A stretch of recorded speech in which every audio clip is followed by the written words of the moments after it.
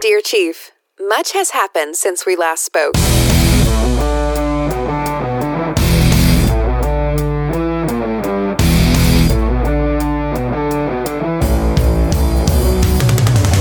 Welcome to Dear Chief Podcast, where your hosts and their guests share the 411 of being married to the people who respond to 911s. Take a peek into fire family life and get unabashed advice on how to prevent forest fires in your marriage. Now, here's your hosts, two seasoned fire wives, Audra and Chelsea.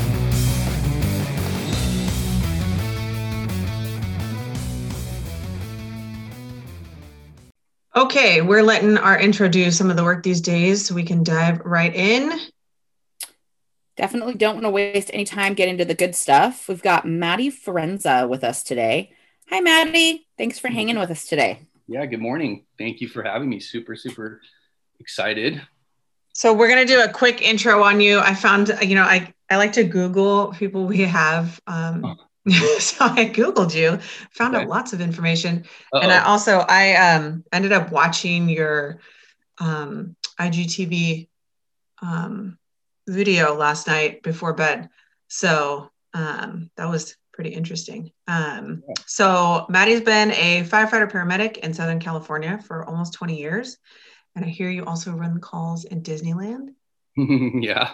I actually just got back from Disney yesterday. So luckily we didn't need to call the paramedics. Yeah. But it would have been fun to meet you in person, not under the circumstance. So. Yeah. So 10 years into the job, Maddie started having anxiety, stress, depression, and PTSD from some pretty substantial calls, and then had a significant back injury, started using alcohol and pain meds as a way to self-medicate. And so he ended up seeking treatment through a program. He's now a keynote speaker, mental health facilitator, outreach specialist, and meditation teacher, not speaker. Mm-hmm. That's a lot. Oh my gosh. And there's a few more on there too. I think I have like 5 jobs now. Okay, I can barely handle my 2, so right? Good for you. Yeah, well, it's man, I'm each one of them is a blessing, and I really, I never thought at the beginning of my career that I would be standing in a room full of my peers talking about the stuff I talk about and being like the expert on it, but it's just the way life took me. So, a couple more. I mean, I got asked to be on the board of trustees for the Orange County Family Justice Center. I'm the first firefighter that's ever been asked to do that. And because a lot of it is, it's for abused women and children. Yeah. Wow. And that's where kind of my story started. So, that just to name a few more, that's another one. So yeah, it keeps me busy, and that's a good thing for me. And you are also married. I'm married, yes. And do you have kids? I have three sons. Oh my goodness! So you guys are busy. Yeah, super busy. Yeah. Super busy. It's just, it blows my mind to even hear people talk about it or have this discussion because a little over 4 years ago, no one wanted my opinion on anything. I wanted to die every day. True story.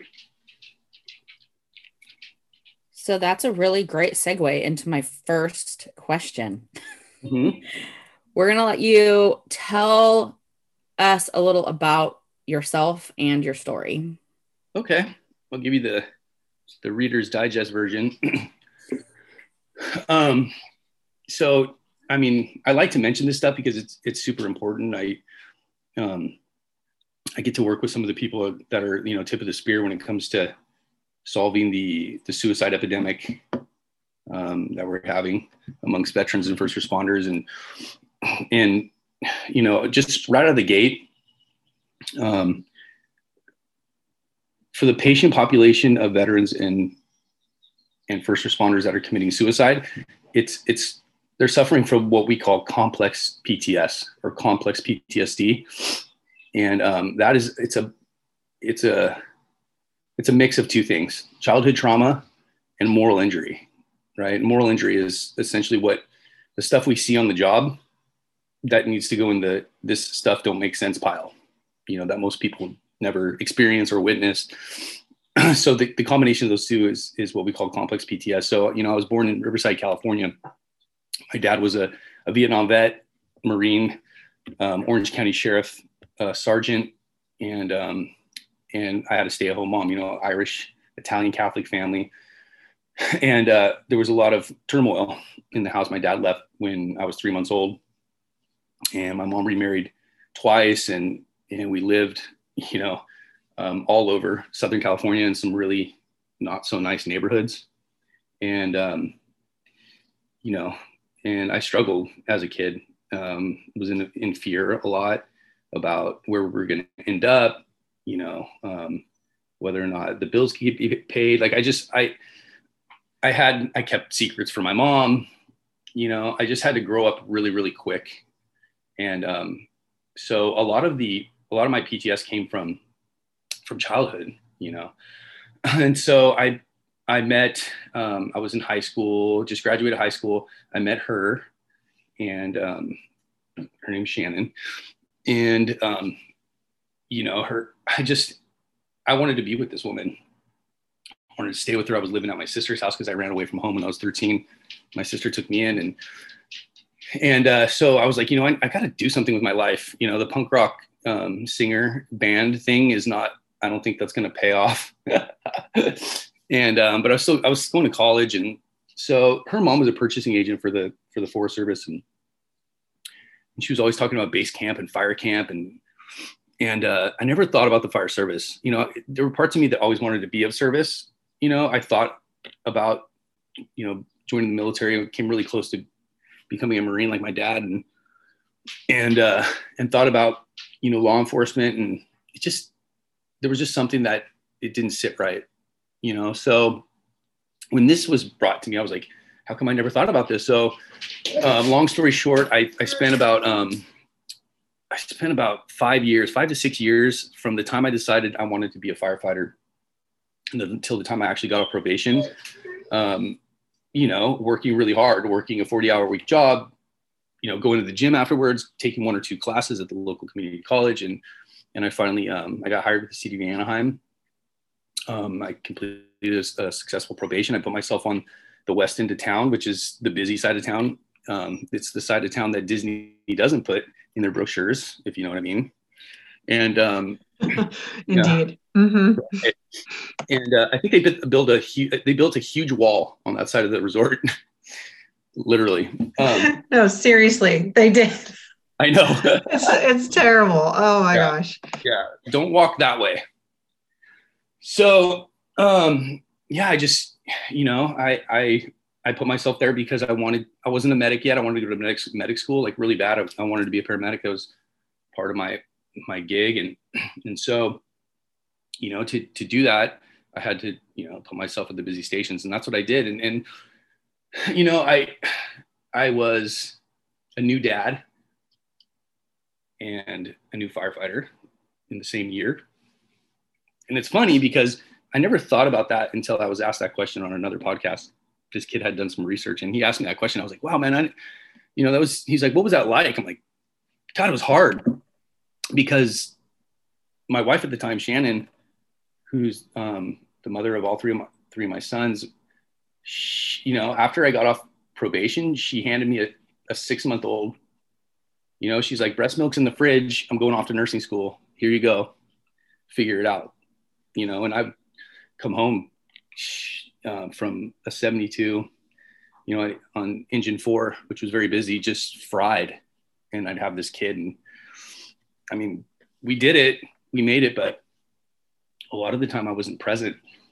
I was always somewhere else, which, I was there, but I wasn't there. Yeah. For a lot of my kids, young life.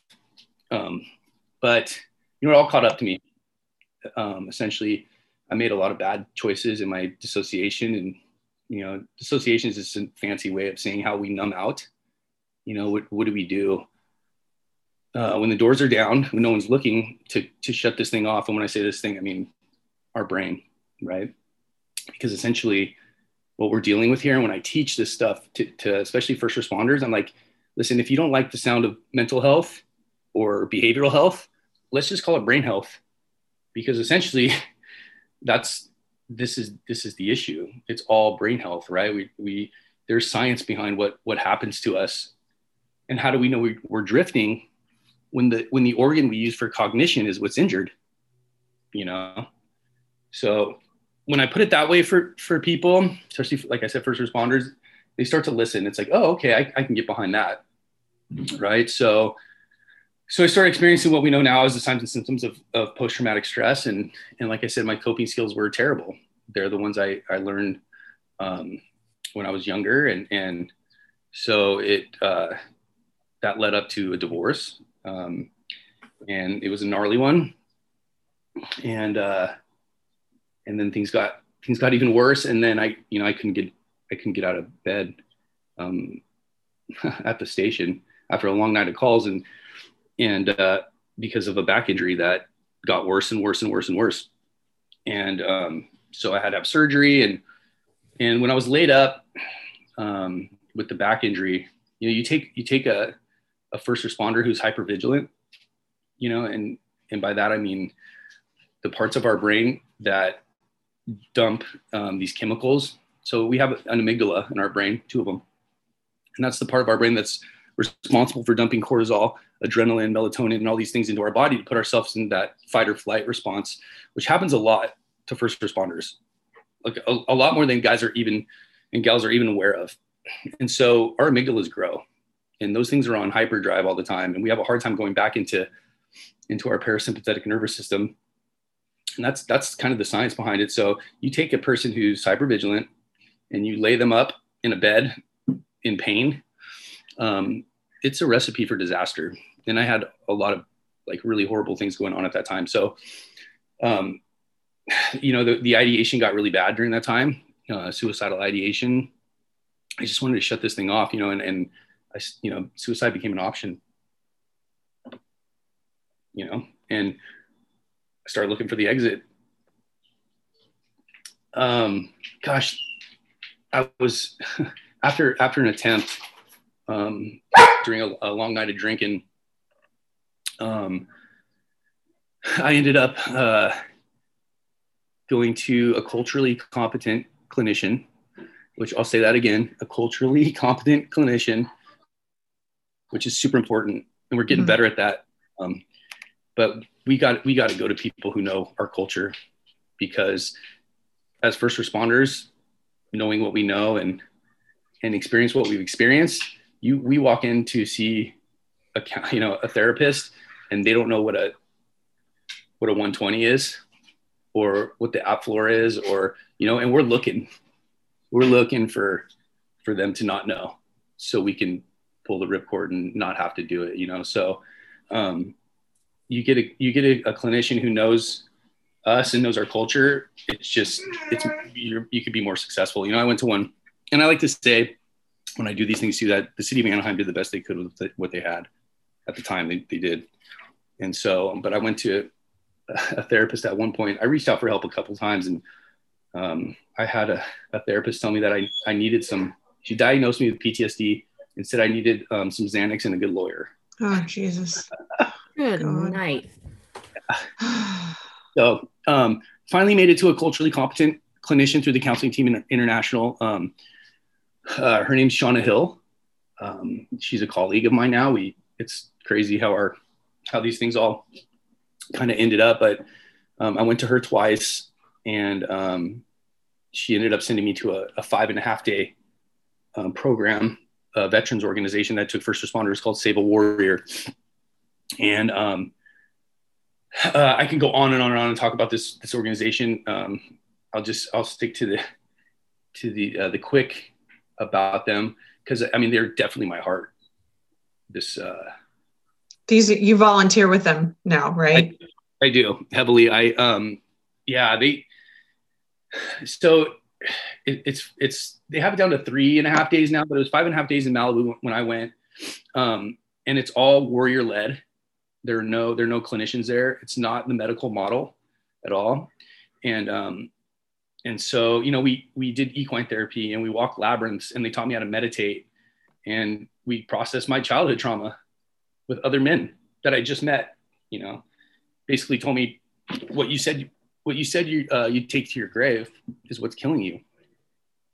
And I, you know, when they said, hey, you're going to sit in this circle with, you know, 12 other guys that you just met, and you're going to talk about what happened to you when you're a little kid, and you have 6 minutes.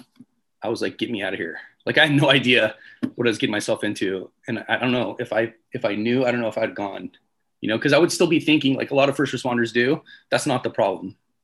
You know, the issues with my family, issues when I was a kid, it's not the problem. And then you hear the stories, because we're all cut from the same cloth. You know, the plot thickens when it comes to why a lot of us choose the careers that we choose. Yes. You know, it's just, there's so much research being done about this stuff now. It's, you know, it's going to blow our minds here moving forward. But ultimately what's going to happen is that I think we just need to get better at the new folks that are, you know, getting on the force, you know, join the fire service, are doing some kind of therapy, processing that stuff before they hit the moral injury part of it. I think that's gonna be huge, you know, and that's all about culture and stigma and making it normal, you know. So I can go off a tangent about that too. So I went to SAW, I did that, you know, I off-gassed that stuff and I felt better. And I left after that week. And I had burned my whole life to the ground. I mean, everything. I was sleeping on a mattress. At my buddy's house. He was renting a room to me in Laguna Beach here where I live. And I mean, I had caught like 3 court cases. I was off on the back injury. I had burned, you know, a lot of relationships. It was just, my life was a mess, and it was all about just getting up every day and making my bed and doing my meditation. Like literally, like if that's all I did for the day, then I was winning, you know, and I slowly got, you know, another thing done, another thing accomplished. And, you know, life started looking, the ideation went away. You know, they told me, if you meditate every day, Matt, you're not going to think about killing yourself. And that was true. So I really took to the meditation, like big time. And I made sure that I did that every day. And then, you know, I went out one night, so I went to Save Warrior in May 2017. And in August, it took that long for me to realize that the drinking might be a problem. I'm an alcoholic in recovery, and we're always the last to know. I can laugh about it now because I've been sober for 4 years. Do you mean that everyone around you knew? And yeah. Oh yeah. Yeah. Oh yeah. You know, I was the life of the party, you know, early on, but that stuff just, it works until it doesn't work anymore. And then it's, you know, and it stops eventually. So I went out for just one, and this was in August, and things were kind of looking up. I was feeling better physically, kind of thinking that there might be a chance that I can make it back to work, you know, which I had given up on. And, you know, as a matter of fact, I had my papers in to medically retire, and Brian Haggerty from Save a Warrior, he, when we had the phone call to see if I was a candidate to go, he said, hey, call the lawyer and hold off on the medical retirement. Sorry. For all of you listening, Maddie also has a puppy yes, that they're training to be a service dog. So puppy's not very happy that Dad's not paying attention to him right now. I know, he's back there just whining. That's funny. We're dog lovers, so we don't mind at all. Okay, perfect. So let's see. Oh yeah, he's like, call the lawyer and hold off on the medical retirement. Tell him to hold the papers till we get you on the other side of this. And I remember thinking to myself, yeah, right. You know, like, who is this guy? Number one. Number two, you know, the job is the reason for all my problems, which I thought, right? And I was wrong, partially, but not completely, all of it. And so I did it. You know, this organization didn't give me any reason not to trust them. You know, they showed me in a couple different ways that they were doing it because they cared. They actually cared about me, not even knowing me. And so I trusted them, and when you're hypervigilant, and you have PTS, trust is a very difficult thing to do. Very difficult. You get a little paranoid. I got a little paranoid and thought that everybody was out to get me. And, it goes along with the injury. So, anyways, I went out for one night of drinking, and it turned into a crazy night, where I was yelling at the wife, the girlfriend at the time. I tried to jump out of the car while I was moving, and I woke up that morning, and I remember looking over at her. I was hungover, and I said, I think I'm an alcoholic. She's like, you think? It was pretty funny. Yeah. You think, huh? And because at Save Warrior, they were talking about sobriety and 12-step, and and even at the because there was so much to my experience at Save Warrior that off-gassing, all that stuff about my childhood and grieving and mourning, because they taught me that post-traumatic stress is just a bunch of unmourned grief. And I believe that to this day, because I cry a lot now.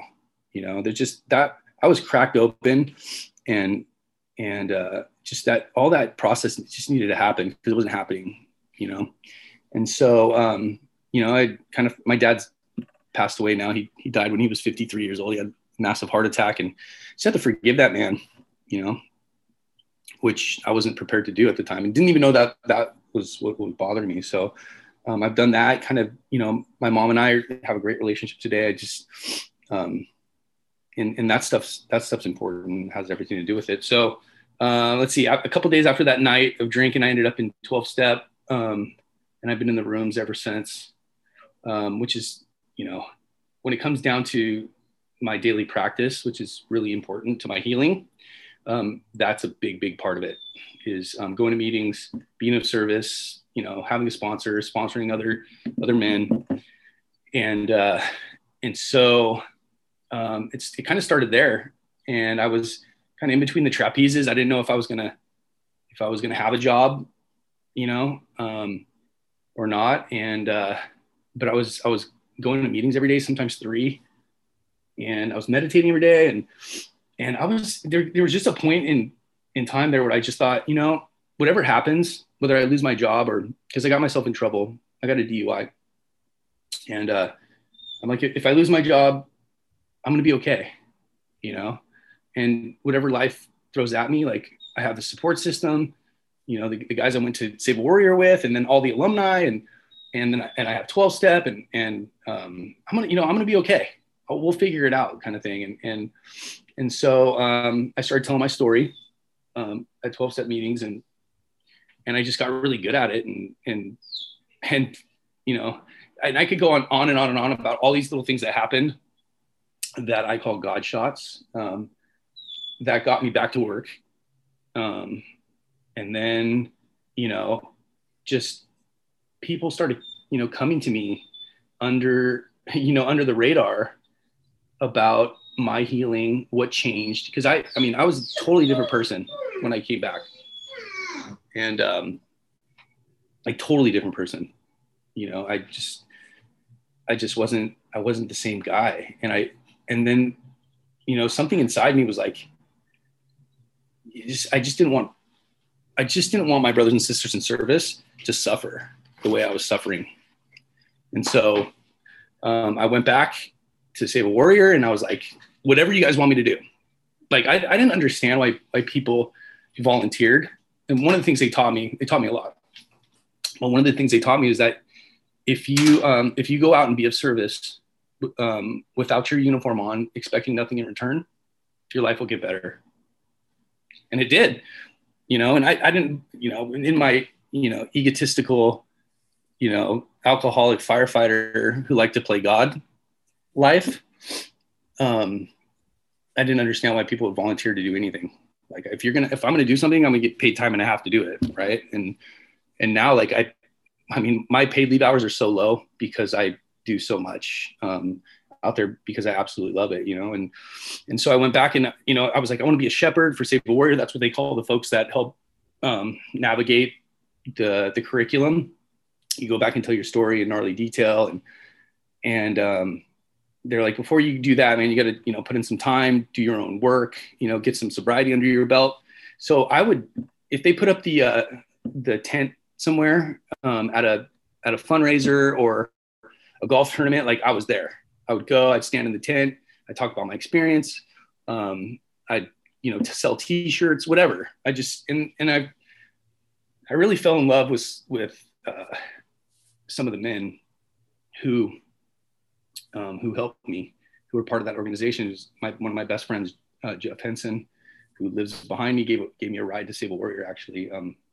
So, and that was the thing. I was so abused by men growing up. And so my whole MO was like, I got this. Like, I don't need men in my life. Like, I got this, and I didn't have this. It's very important that men have other men in their life that can help, guide them through things, and they can bounce stuff off of. And I'm talking about like good men that are making good choices, that are working on their own healing. And I have that today, and those men all came from that organization. So I got to hang out with these guys. I got to observe what they did, how they made decisions. And in that, I went to a 10-day Vipassana meditation. It's a course. It's the technique the Buddha taught in its purity. It's 10 days. You take a vow of silence, you eat vegan, and you meditate 18 hours a day. And it was one of the hardest things I've ever done in my life. I've done 2. I like to do 1 a year. This is the technique that I do now. And it's a huge, huge part of my healing. So I did that with a bunch of guys from Save a Warrior. And so, I started kind of helping people under the radar. And then that turned into them finally asked me to be on the peer support team. And then I was asked to get, or to start a 12-step meeting at a treatment center that was starting a first responder only program. And from a friend of mine who's a clinician. And when I got to know the doctor who started, his name's Stephen Odom. And I was listening to what their ideas were. And I was like, man, I could totally get behind this. I want to do more than just start a meeting. Like, tell me how I can help you. And because it was just what he was talking about is everything I would have wanted when I was like really bad, to understand that the alcohol and the drugs are just a symptom of the thing under the thing, which is the trauma.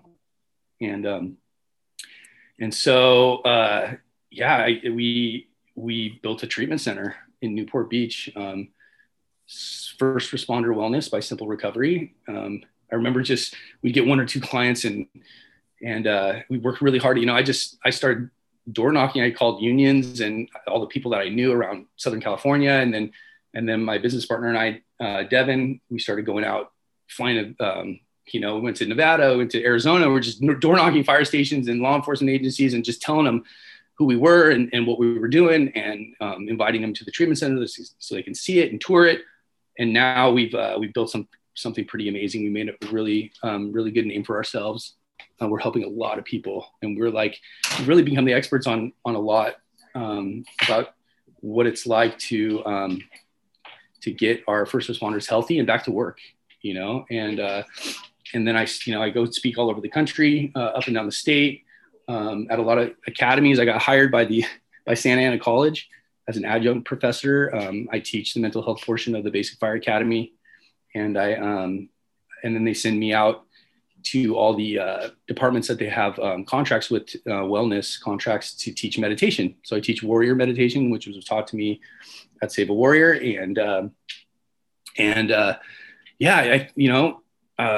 Elizabeth and I, my wife, she was my girlfriend at the time. Really, we had a very tumultuous relationship, to say the least. She saw something in me I didn't see in myself. That makes me cry every time. Every time. It doesn't matter. And, she should be long gone, and she stuck around. And, our relationship today, it looks nothing like it did back then. I mean, she works on her stuff, I work on mine, and together, we do a really good job, and she's gone off and done some stuff in the Firewives arena when it comes to peer support and whatnot. And so, life is really good. It's really, really good. Like, my kids like me. My ex-wife, who I went through the divorce with, and her and I have a great relationship today, which is super, super important too. A lot of us, our divorce rate as first responders it's astronomical. It's really, really sad. And to be able to co-parent the kids the way we do, she lives a city over. If you look at some of the comments on Facebook about that Healing Our Own video that I did, she's commenting on there, about how she remembers those calls, because essentially back then she was the only person I had to talk to about what was really going on, the truth of what my feelings were, because I couldn't talk about that stuff at the department, or with any of the guys in my life. I'd be called a sissy or a weak, or, so that's just the kind of relationship we have today. It's super cool. So in a nutshell, I'm very busy. It's good for me. It's good for me to stay busy, and I like to see the results of other people getting well. I think that's my biggest takeaway, and the biggest blessing I have is that, that someone comes to me struggling, and I point them in the direction of recovery, however that looks like for them. And then, 6 months later, a year later, they're helping other people, and I think as a culture, that's the way out for us. That's what we have to do. It's a peer-to-peer, boots on the ground, kind of organic, holistic way of, healing as first responders. We got to look out for each other, the way we do on right. scene. And in my opinion, it's a proactive, not a reactive. Right. And we're very reactive. You know what I mean? Like Totally. we're having a tragedy now, so let's react to the tragedy. But what we should have been doing all along was preparing for the tragedy, right? Exactly. Especially because we've known about it for a long time. It's like, right. It's just, our culture does not like change. We like tradition, and we don't like change, but it's killing us. We're dying, We're dying, or we're getting sloppy, and we're getting hurt, or Yep. we're hurting someone else. It's tragic. It's absolutely tragic. Yeah. But I think it's getting better. Yeah. Oh, absolutely. 100%. We got a long way to go, but we're definitely getting better. Like I said, I do consulting for departments, because a lot of departments have peer support teams now, or they're just getting them online. And it's like, but do you know what to do with a person when they raise their hand and ask for help? It's like, oh, well, how do you get them the time off? Because by the time they ask for help, their time off is all gone. Yeah, right? that's the thing about peer support, is if you have it in place, but you don't know how to actually do it, right? You're not doing anything. Totally, yeah, you should go see a counselor, but you don't have any time off for that. Like, yeah. And we don't really have a good counselor for you to go to. Sorry. Right. We don't have any available right now. Call this 1-800 number. Yeah, exactly. Exactly. Right.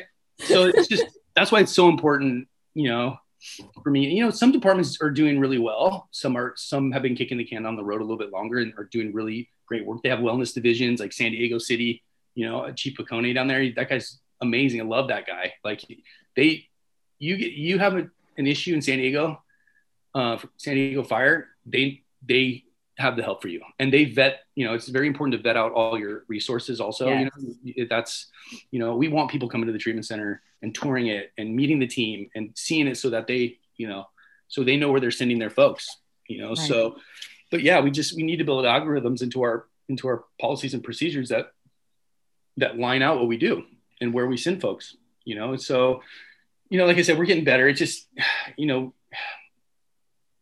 your opinion, go ahead. Is peer support a daily practice or something that we should be doing in our departments on regularly? Like, my personal feeling is resilience training happens every day. Yeah. It's not something that we just do once a year. Right. We should be sitting. My dream is that every fire department, after every call, sits down around the table and talks it out. Mm-hmm.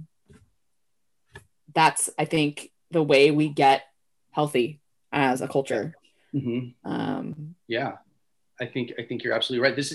It's not a yearly, May is mental health month, let's do a stand down for suicide kind of thing, right? It's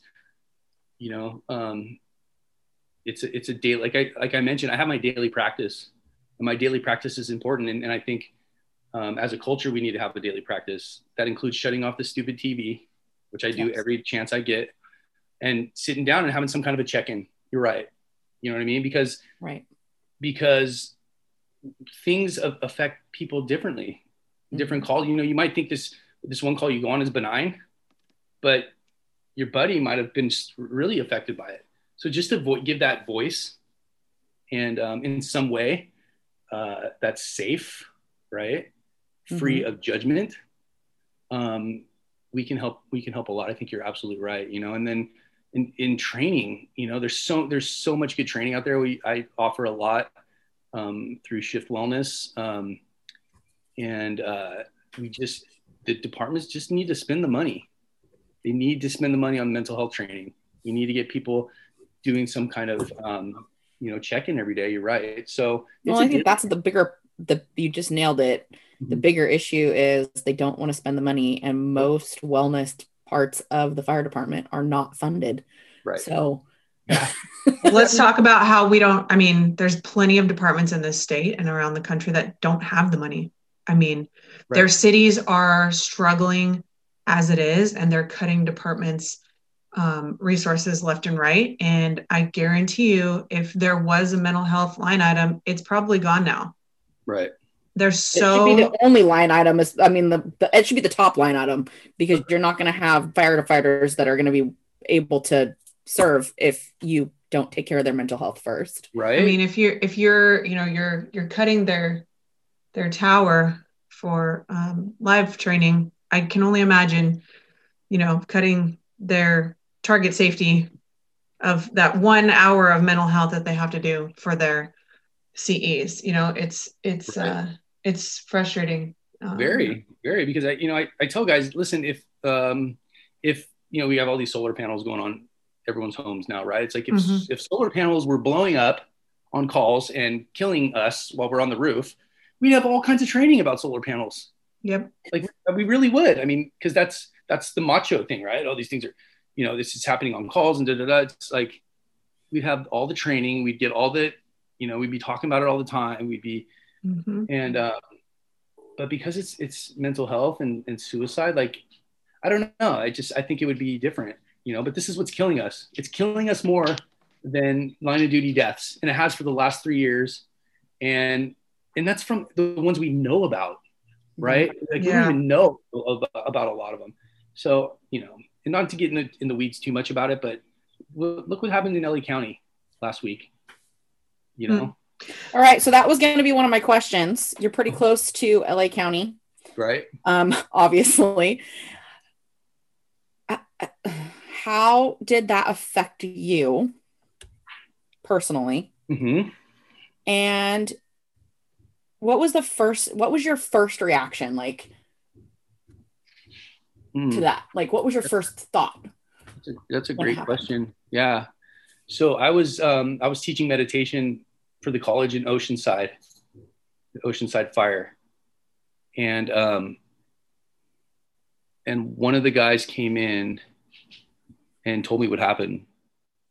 And I was getting some text messages, and I kind of knew, because I'm on a peer support thread throughout Orange County and LA County. We have these peer support threads. And so I kind of knew the inside information before anybody else did. And so how did it affect me? You know what? It makes me really sad, because puppy. I know there he is. It makes him sad too. Yeah, it made me really sad because there's a solution, right? I live in the solution. I'm all about the solution.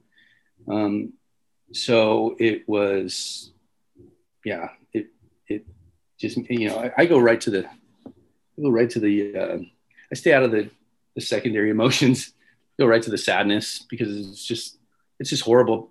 Then my next thought was, I'm really, really fortunate and blessed to be able to do what I'm doing. Right.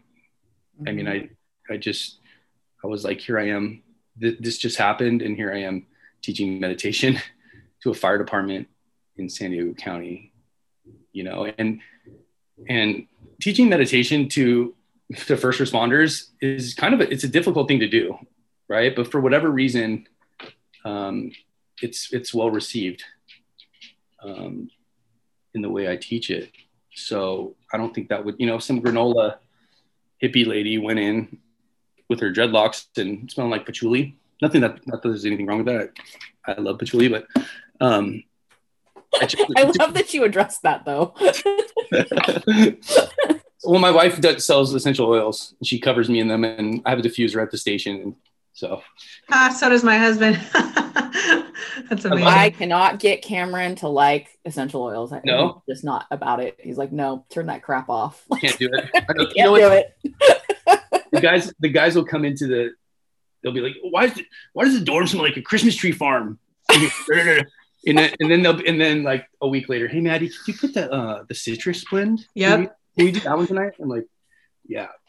So, those were my thoughts. And then of course, like everything starts unfolding, and we sent a bunch of folks up there to do some debrief with the those folks up there, and I hear kind of what they're going through, and it's just sad. Like that's our reality, folks.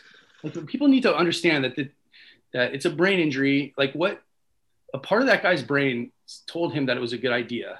Yeah. To go to the station and shoot his buddy and another person, and then go home and kill himself. Yep. Right? Like that became an option, and people would poop their pants if they knew what went through a lot of our minds. Yep. They really would. And we're human beings.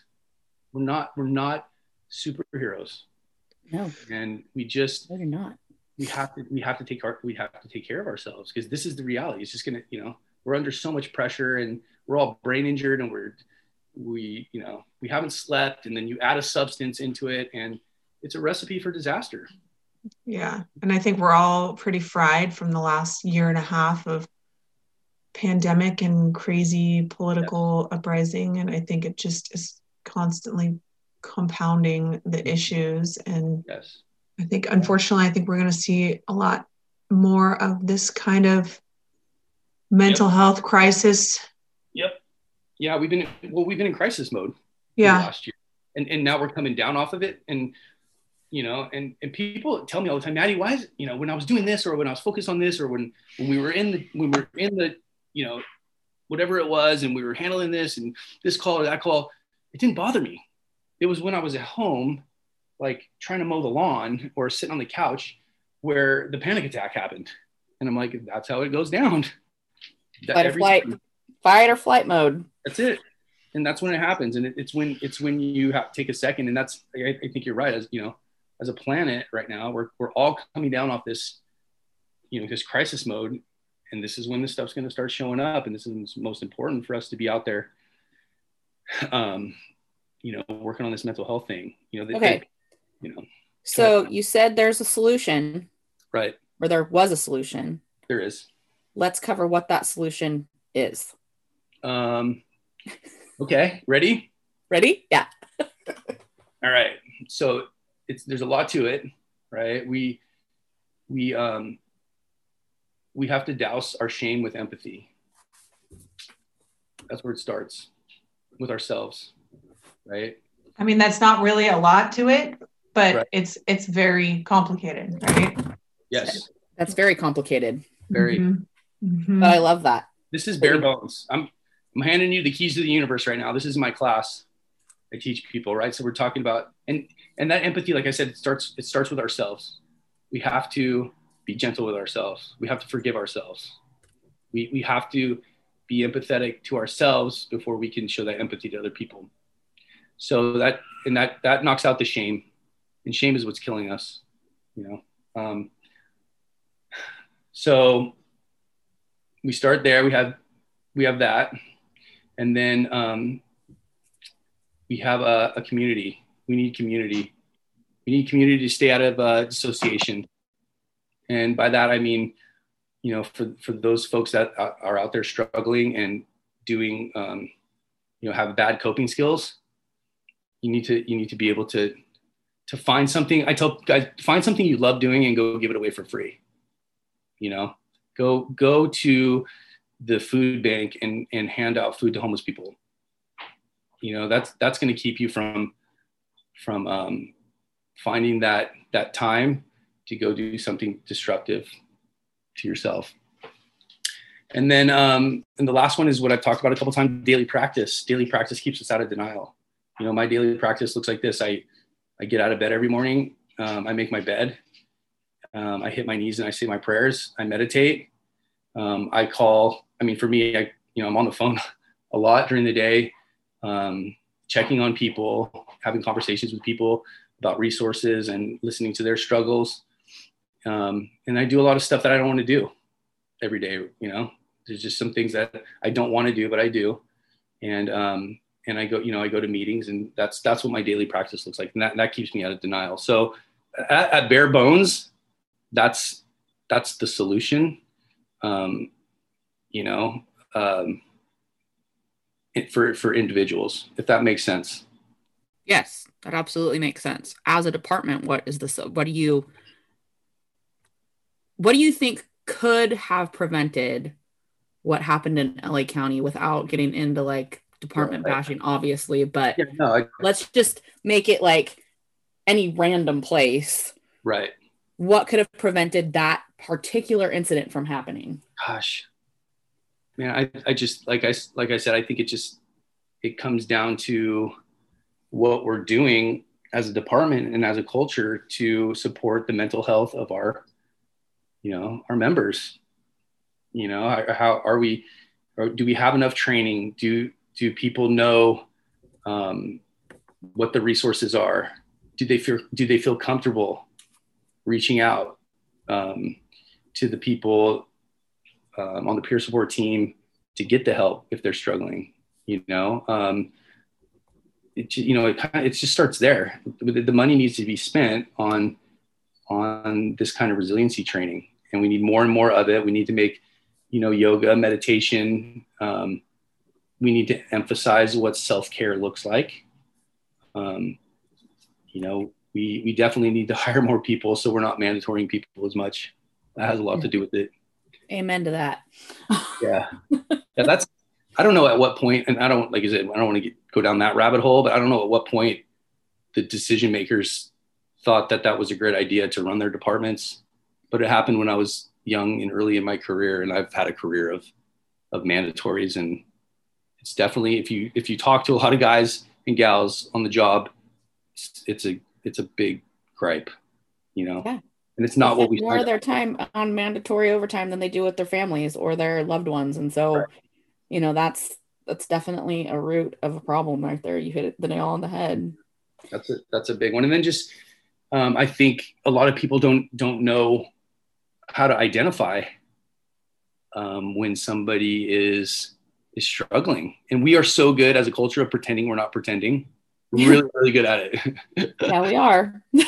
so good, And so I think it needs to be, we just need more training on what the signs and symptoms are. I think someone in that station knew that something was not right. You know what I mean? Right. And those people have to feel maybe they did. Maybe they knew, but they didn't really know. Like they could see something was going on, but they didn't know. Right. Really know. because they didn't know, like you said, how to identify what was really going on. Exactly. And I think we need to, I think once we understand that all this stuff is a brain injury and that you can recover from it if you get the right help, that we need to stop threatening people's jobs. Yeah. Because if your job is threatened when it comes to this stuff, then of course no one's going to talk. No. You know what I mean? Even if I don't particularly like that guy, I'm not going to go to somebody and say, hey, I saw this, and this, and knowing that guy might get fired. Like, I don't want that on my conscience. Right. So we have and I think that's the power of why. Yeah. If a person's doing this, why is it that they're doing it? Right. And how can we help them to stop doing it? Exactly. And that person wasn't always this way. That's right. what blows me away is like, man, what happened? What happened over, you know what I mean? What happened over the last however long with that person? I'll tell you what happened. California blew up. That's what happened. Exactly. Yeah. Exactly. Yep. California blew up and fire seasons are getting longer and we're responding to much more deadly wildfires than we ever had before. And, in addition to all of what's going on everywhere during a pandemic. And I mean, it's sad and you're right. Like, it's unfortunate. It really is. Well, there's, like you said, there's a lot going on. It takes a long time for us to get, takes a long time for us to get sideways. Right. It's progressive. It's like a slow progression. Yep. Slow enough to convince a lot of us that it's not happening. Right. Yeah. Absolutely. That's why we need each other. That's what, when I asked that question, it's like I said earlier, like, how do you know you're drifting when the organ used for cognition is injured? I'll tell you, each other. That's how we tell. Hey, yeah, it's, hey man, I noticed this. Like, dude, yes. What's going on? 100%. That should be a normal question. Yep. Right. What's going on? How can I help? Yeah, you're not acting like yourself, bro. Like, what's the deal? And then to build enough trust. Like I said, I was not a very trustworthy person, not a man of my word, and I've just like that's my number one right now. Like, I'm not the guy at the fire station table talking mess about people. I'm not that person anymore because I want people to come to me, and I carry a lot of story from people, like a lot. And I just anything you come to me with is always confidential and will never be repeated. And it's a judgment-free zone. Like, I really don't, I'm out of the judgment business. I don't judge people. And I think that should just be, I mean, you should be able to count on the guys sitting with you around your firehouse table, Right. Those are the people you're running into fires with. So, dude, come on. Exactly. We need to take that same mentality to the mental health world, Right. Take that same mentality and apply it to the whole culture. And now what do we have? Right. Health, wellness. Yeah. Healthy, happy retirements. Hello. Right. That's what we're all trying to get to. I think 40% of the people that end up in the treatment center are retired. So that breaks my heart. It's like, really? You should be off like doing your thing now and enjoying your life. Like all those years, 30 years of service or whatever. And you're yelling at the wife and drinking too much on the couch. It's like super, super sad. It's when a lot of divorces happen too. Mm-hmm. Is after retirement, because there hasn't been a relationship that's been built up to that point. It's been about the department and the job and hiding our feelings and doing all the things. And so, we get to retirement and we're like, we don't even recognize each other. Right. It's also the reason why they die a lot earlier after retirement. Was it like 5? What was the statistic that I just read recently? 5 years after retirement. Yep. That's the average. Yeah. Yeah. And that's what we have to look forward to. It's like, not me. Right. No, like I said, like in a previous episode, the thing that resonated with me was one of my husband's chiefs at a debriefing once said, this job is not going to go with you into retirement. They're not even going to care that you retired. They're going to rubber stamp you at the end of your career and send you on your way. Right. Yep. Don't make your whole life about the job. Yeah. And I tell people that. I say, have something. I got this from Nancy Bull. She's the she's a clinician that owns the Counseling Team International. And she says this in her classes, have something to retire to. Right. Not retiring from, you're retiring to, because they're going to fill that seat with someone else and you're going to be remember that guy. Sorry. Yep. Well, exactly. They're not even going to remember you. That's right. The thing. Like, well, they might, but unless you did something like really stupid or really heroic, the likelihood that you are going to be remembered at that firehouse 20 years from now is very slim to none. But 20 years from now, your family might still be around. You know? Exactly. And you bring up the families too. Man, it's super, super important. A lot of the times forgotten, left out, in doing, shepherding and volunteering for Save a Warrior for the last, 3.5 years. I had a lot of the wives calling me and asking me, hey, so-and-so's back from Save a Warrior. They're doing great, but I've been taking care of this mofo and the kids and the house and the finances. And, for the last 10 years, like, what about me? Yeah. Can I come to Save a Warrior? And I was having to turn a lot of them away, which was like, it didn't sit well with me. I'm like, are you a veteran or first responder? Like, no. And so Dr. Odom, Shauna Hill, the clinician I was telling you about that saved me, Tiffany Atala Hernandez, who's a clinician at the treatment center. She's worked with first responders a long time. She's married to Mark Hernandez. Shauna was a cop. She's now a therapist that works with first responders. Like, we started, and my wife, Elizabeth, we started what we call the SAGE retreat. And it's a 4-day retreat for spouses.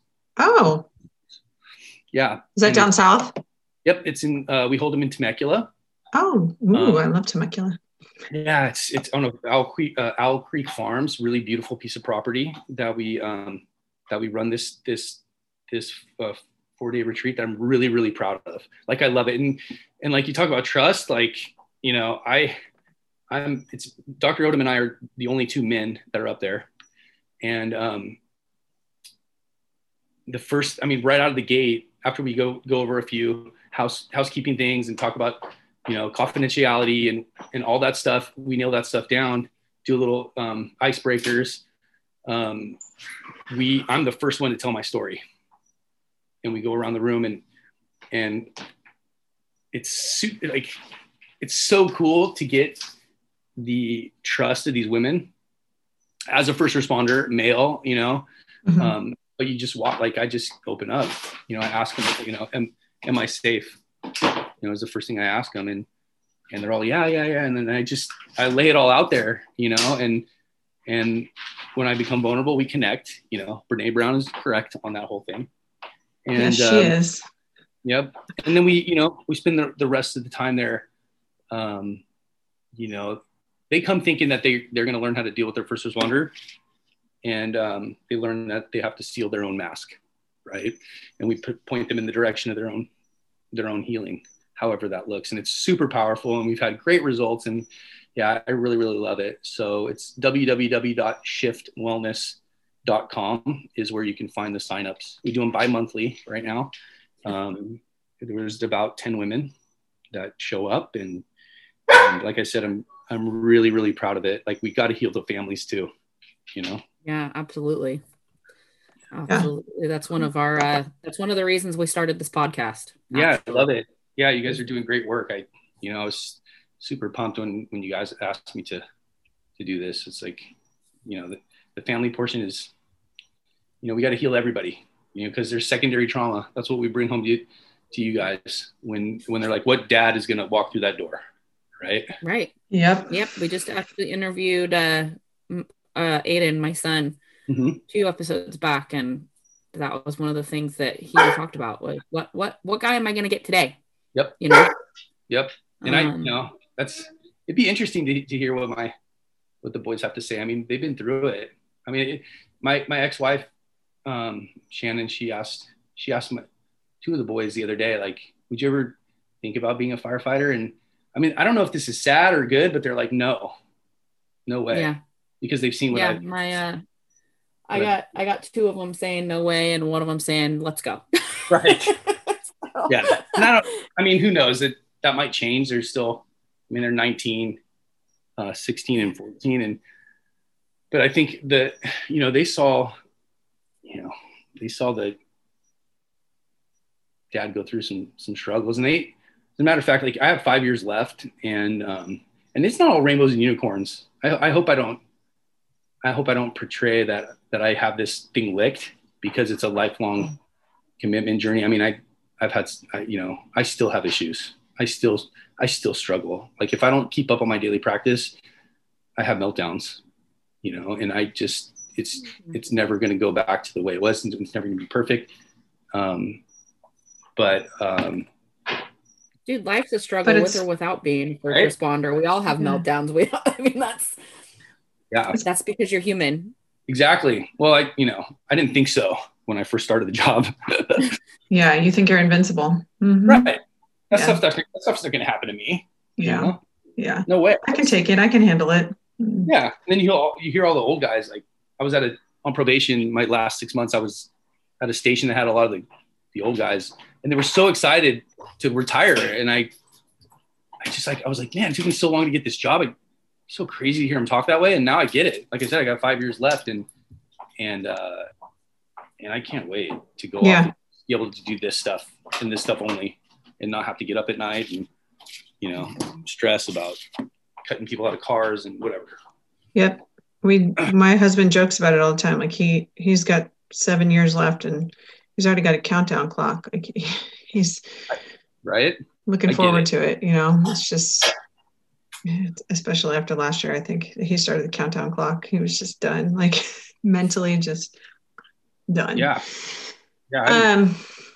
I'm pretty much there myself, and it's even more important that I keep up on this stuff, because I don't want to live in the headspace that, man, I just don't want to go in today.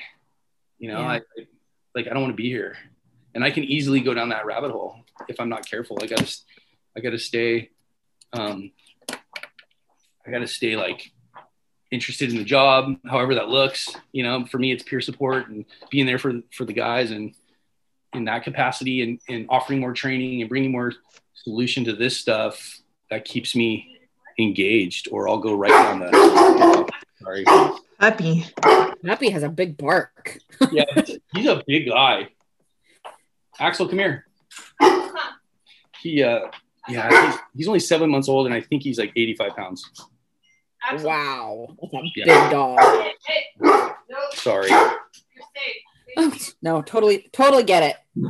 Okay, so I think, Audra, I'm done with. I think you've answered all of my questions and then some.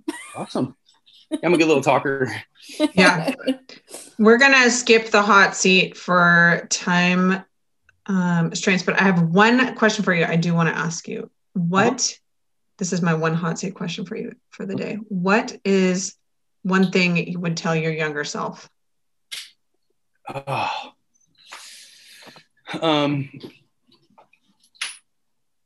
continue to learn, because you don't have it all figured out, and to be open, to be open,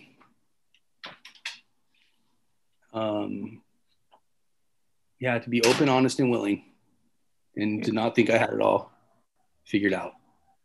That would be it. Yeah, for sure. Mm-hmm. Okay. Mm-hmm. You have given us so much information. I swear at one point, I think I stopped breathing because I was listening so intently. So if people want to find out more about you, where can we point them? Okay, let's see. I have an Instagram. Okay. It's Fireman Maddie. Fireman Maddie. Yep. And then my email address is matt.fiorenza, FIORENZA, at firstresponder-wellness.com. Awesome. Okay. And is that also your website? The website is First Responder Wellness. Yeah, firstresponder-wellness.com. And then there's and then Shift Wellness for the retreats is www.shiftwellness.com. And that's for the and there's www.saveawarrior.org. That's for the Save the Warrior Retreat. Yep. Okay. Awesome. Yeah. Good stuff. Well, thank you. That was I've written down like 27 websites I need to check out now. I know, right? Yeah. And so you said something right before we started recording. I don't know if you want to talk about this really quickly. If you said somebody's coming to follow you around and you're doing a documentary. Yeah. So his name is Conrad Weaver. It's the name of the documentary is PTSD 911 movie. So PTSD 911 movie. They have a YouTube. They have some information online. There's a Facebook page. So essentially, this man, he's a really, really great guy. He's from Maryland. He was doing a documentary on the opioid epidemic, and he was riding along with a law enforcement officer, and she started opening up to him about her post-traumatic stress.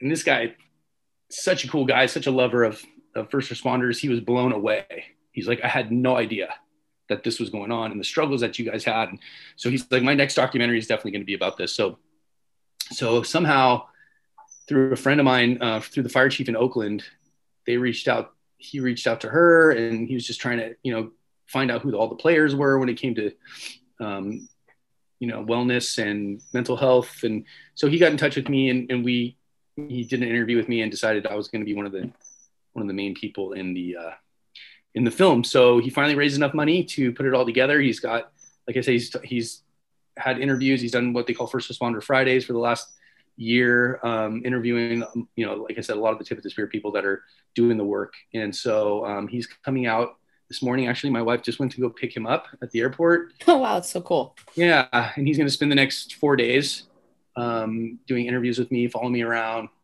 and then doing a ride along at the station with us. Amazing. Yeah. So, I mean, like I said, 5 years ago, no one was following me around with a camera. I mean, it's still like, I'm still like, wow, like this is my life. This is pretty cool. And then, for me, it's all about the person out there that's suffering. It really is. It's not about Maddie anymore. Yeah. It's just, I gave that whole thing up a long time ago. And I think a lot about other people. I don't think about myself. And when I find that my life is not, when my brain's telling me there's not enough, I'm not enough, I'm not going to get what I want, and I'm going to lose what I have, it's usually because I'm thinking about myself too much. And I know how to get out of that thought process. And it's to reach out and help the next person. So not about Maddie. I hope that this film helps people. Yeah. I think it will. Mm-hmm. Yeah. I think it definitely will. Yeah. Well, Matt, we really want to thank you so much for being on the show with us today. Thank you. Honestly, like, I've got pages of notes and I don't usually write notes. So I'm actually very terrible at it. So I just usually don't. Right. So yes, thank you so much for being here. Yeah. We're going to put all of that information of where to find you and all of the things in the show notes for our listeners. Okay. And so, yeah, that's going to be there in the resources. And if you like this episode and you want to continue hearing from us, please consider leaving us a review on iTunes. Thanks, Maddie. Yeah, you're welcome. Thank you, guys. Thanks so much for tuning in. Find us on social media at Dear Chiefs Podcast and online at dearchiefs.com. Tune in weekly for the 25,000-foot view of loving a first responder. Audra and Chelsea, over and out.